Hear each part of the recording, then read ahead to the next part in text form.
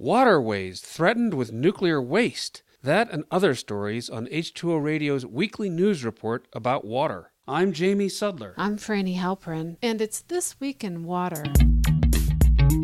The nation's highways may become a bit more dangerous this spring. On Tuesday, the Department of Energy announced that shipments of solid nuclear waste will soon start moving along our roads to an underground repository in southern New Mexico. The shipments were halted 3 years ago after a radiation release contaminated the facility known as WIPP, for Waste Isolation Pilot Plant. Most of the waste will come from Idaho, 61 truckloads in all, but that's just a small fraction of the 900 shipments that are supposed to be made from that state by the end of next year. All the nuclear waste going to New Mexico is solid. But the Department of Energy also announced last week that it's planning to ship liquid nuclear waste along highways from Canada to the Savannah River site in South Carolina. As Mother Jones reports, there will be at least 100 to 150 separate truck shipments of liquid nuclear waste over a period of about 3 years. Environmental groups, including the Sierra Club and Beyond Nuclear,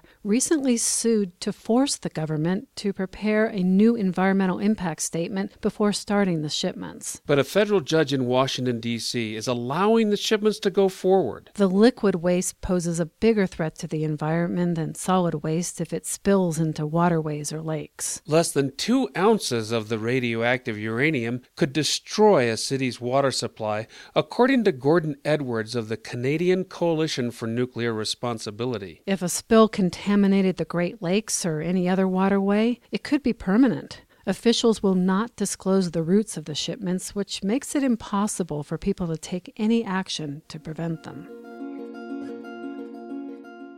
It's been about 3 weeks since Iraqi forces took control of eastern Mosul from ISIS, and life is extremely difficult there.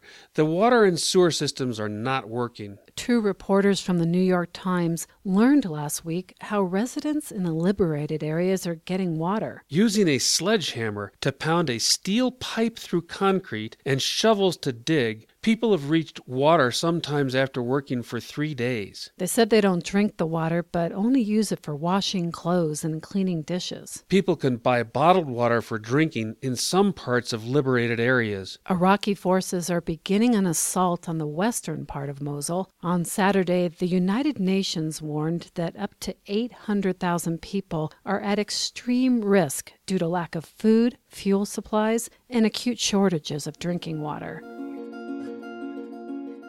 Last week, nearly 190,000 people were evacuated when officials worried that parts of the Oroville Dam in Northern California could fail. Luckily, that didn't happen, but another storm is forecast to deliver heavy rain to the area, and it's possible another evacuation order could be issued. The questionable safety of the Oroville Dam is nothing new. The San Jose Mercury News reports that a little more than 10 years ago, 3 environmental groups told the Federal Energy Regulatory Commission that the dam didn't meet safety standards. They said fast-rising water would overwhelm the concrete spillway and then flow down the emergency spillway, possibly leading to flooding downstream. But the state of California and various water supply agencies said the upgrades weren't necessary, and the feds agreed. So the near disaster at Oroville has brought renewed attention to the problem of aging dams. As detailed in Fortune magazine, 65% of dams in the U.S. will be past their 50-year designated lifespan in 3 years. And the American Society of Civil Engineers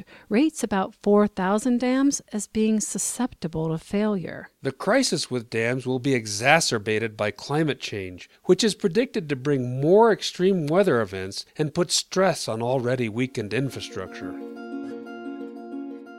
A study published last week in the journal Nature concludes that the oxygen content in Earth's oceans declined by more than 2% between 1960 and 2010. That's concerning because just a little loss of oxygen in coastal waters can lead to a complete change in ecosystems, according to David Baker at the University of Hong Kong. He told CNN that the drop may have detrimental consequences for fisheries and coastal economies because fish can't survive in dead zones created by the lack of oxygen. The dead zones also pump out nitrous oxide, lead, another harmful greenhouse gas. The cause of the decline is partly a result of climate change. Warmer water holds less oxygen, but as the surface waters get warmer, the oxygen is less likely to sink to layers below. Baker said that the oceans are really a mirror of human health. If they're sick and dying, then that's the future of mankind as well.